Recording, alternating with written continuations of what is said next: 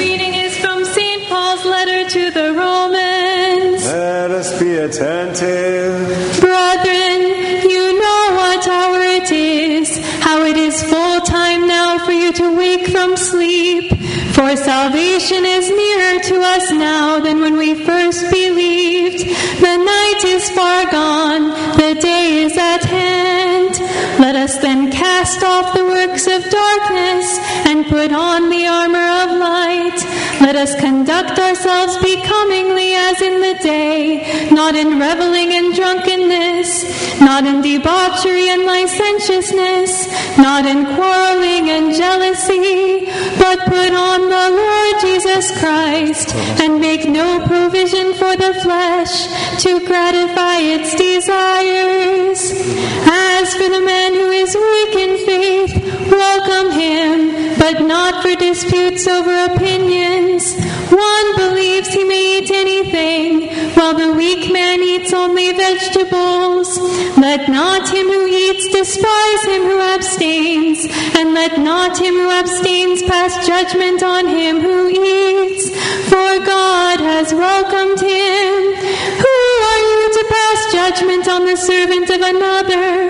It is before his own master that he stands or falls, and he will be upheld. For God is able to make him stand.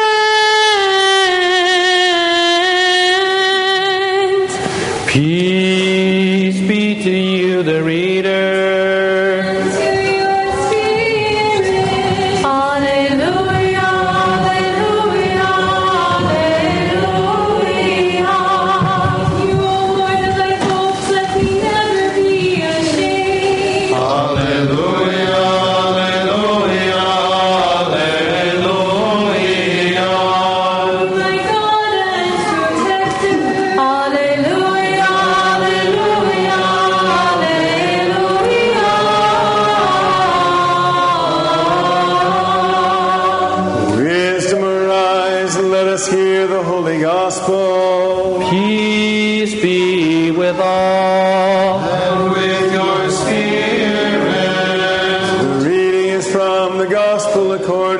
St. Matthew. Let us be attentive. Glory to you, O Lord, glory to you. The Lord said, if you forgive men their trespasses, your heavenly Father will also forgive you.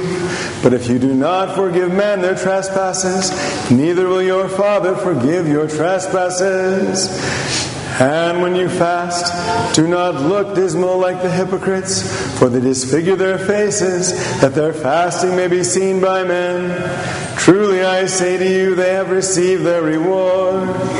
But when you fast, anoint your head and wash your face, that your fasting may not be seen by men, but by your Father who is in secret.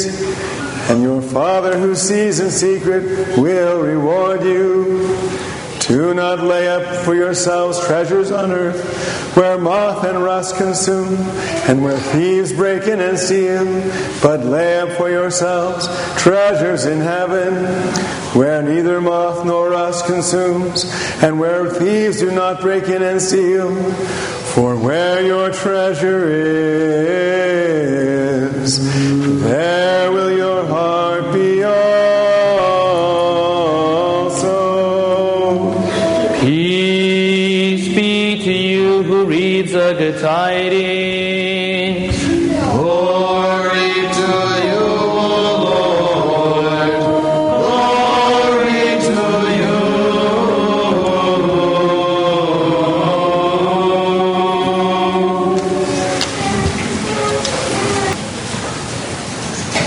In the name of the Father, and of the Son, and of the Holy Spirit.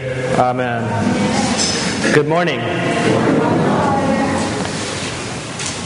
I wanted to read to you a hymn that we chanted here at the end of Orthodox this morning. And it talks about one of the themes of this day. And as you listen to this hymn, I want you to think and have a picture in your head of paradise. And then how the Lord described life outside of paradise, that there would be enmity between man and nature, between creation and man, that even bringing life into the world would be painful, that man would have to labor by the sweat of his brow, and the earth would only yield thorn and thistles. And when you think of paradise, I want you to think that God provided for man every single thing that he needed. He was immortal. He was suspended from his mortality.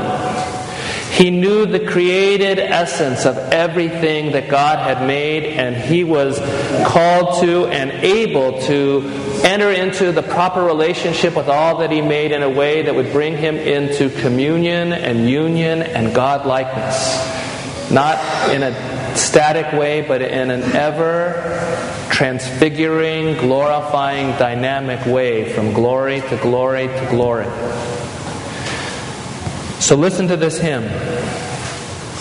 And imagine Adam and Eve exiled from paradise, sitting outside of it,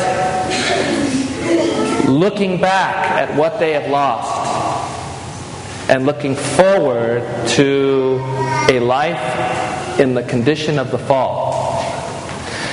Adam was evicted from paradise as one disobedient after partaking of all its luxury.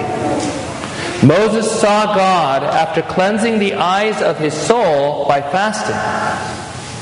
Hence, if we desire to become residents of paradise once again, let us divorce ourselves from evil delights, and desiring to see God as Moses did, let us fast the 4 times 10. By sincerely persevering in prayer and supplication, let us suppress the passions of our souls. Let us avert the swellings of the flesh.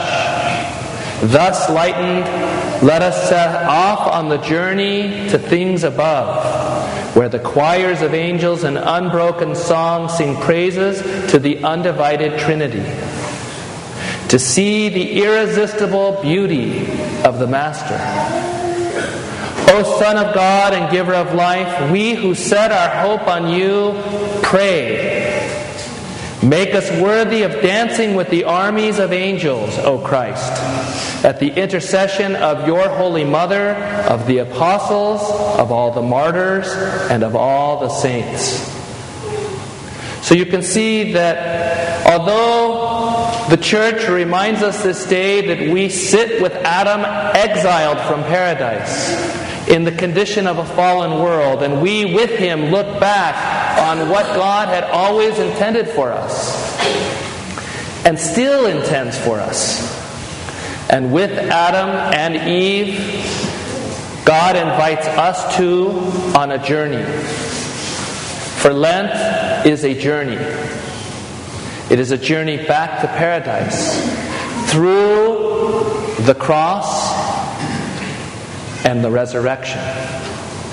But like Moses, if we want to see God, we have to do our part. We have to intensify our love for God. We have to take the tools of the journey that God is offering us and implement them as fully as possible. And all week long, this story in my own life kept coming back to me. And some of you have heard it. Some of you may have not. But every now and then, because he puts it on me, I'll say it, and maybe it can be of benefit to you as well. Because, the Lord, through the Apostle Paul, compares the Christian life to that of an athletic contest or that of service in the military. And I had a little taste of athletics as I was growing up, and we used to look at a season like a journey. And in my senior year of high school, my football team and I, we went on a journey through our senior year season. And I remember so vividly in the training at the end of the summer before the season even started, before we began practicing and putting on pads. We were all ready for this season, and we're working out, and we're running baseline to baseline in the gym over and over and over again. And there were coaches at both baselines making sure that we touched the lines, and there was a timer making sure that every single player ran a minimum of baseline to baseline in 10 seconds. And I remember one time the coach, who was the offensive coordinator of the varsity, stopping everybody and saying, "We have players that are not touching the line by 2 inches. And he gave us this long lecture that life is about details. And we are missing the details. And so he made us start over. And we hated that. And we felt like it was unfair. And it's interesting that we had the talent on the team. As a matter of fact, we were in the state of Colorado, the preseason #1 ranked team. We had the good coaches. We had the schemes, the offense and the defensive schemes. We thought we were working hard. But that season we lost 3 regular season games, really unheard of for our high school. And we barely made the playoffs. We made it because other teams did us favors, either by winning or losing. And we didn't even have control over that ourselves. So we limped into the playoffs. And we went all the way to the state championship. And we lost by 2 inches. The same 2 inches that we were failing to pay attention to at the end of the summer. Something was missing amongst all of the tools that were necessary to start and complete that journey for us. I still look back and try to analyze it this day to learn from it, and I'm not really sure what it was, but I can say maybe it was commitment. Maybe we didn't want it as much as the team that we played against. Maybe we thought that we were entitled and that it should be handed to us without giving 150%. Maybe it's as simple as that. But I was reminded of that because I was thinking of this journey, this season that we're about to embark on. And I was thinking of all these pre-Lenten Sundays and the tools that the church has presented to us. Gratitude through the 10 lepers. Perseverance and persistence in prayer through the Canaanite woman. The desire of Zacchaeus to go ahead of the crowd, climb up the tree, and see the face of Jesus. Of the humility of the tax collector. Of the repentance and the remembrance of the relationship with God of the younger lost son. Of the remembrance of our death and the reality that all of us will face judgment. This is the talent. This is the coaching. This is the box of tools that the church has given us. But it has given us 2 more that are presented to us this day. And I would submit that these 2 are the 2 inches that are going to make the difference in every one of our lives and our season of Great Lent and our return to paradise. The first of these tools, the 1 inch, is that of forgiveness. This is why we also call this Sunday the Sunday of Forgiveness. And we read from the Sermon on the Mount where the Lord says that if we do not forgive one another, then our Lord will not forgive us. Now that's a sobering statement. If I hold something against you or you hold something against me, if I think that is so important that I hold on to it, that I continue to harbor and dwell on negative thoughts, that I hold on to the fact that I have been offended and I don't want to let it go, then that cuts me not only off from you, but it cuts me off from God and from myself, my own true nature. No wonder that people who are harboring grudges are filled with anxiety, not peace. Why there's always something wrong, why it begins to corrode a person from the inside out, let alone what happens in the social, horizontal relationships of that person's life. Now we have the chance today to do the rite of forgiveness after the Forgiveness Vespers. The other 50% of what this is talking about is that we have the chance to reconcile ourselves with one another in this community. You are my teammates, to keep the same analogy.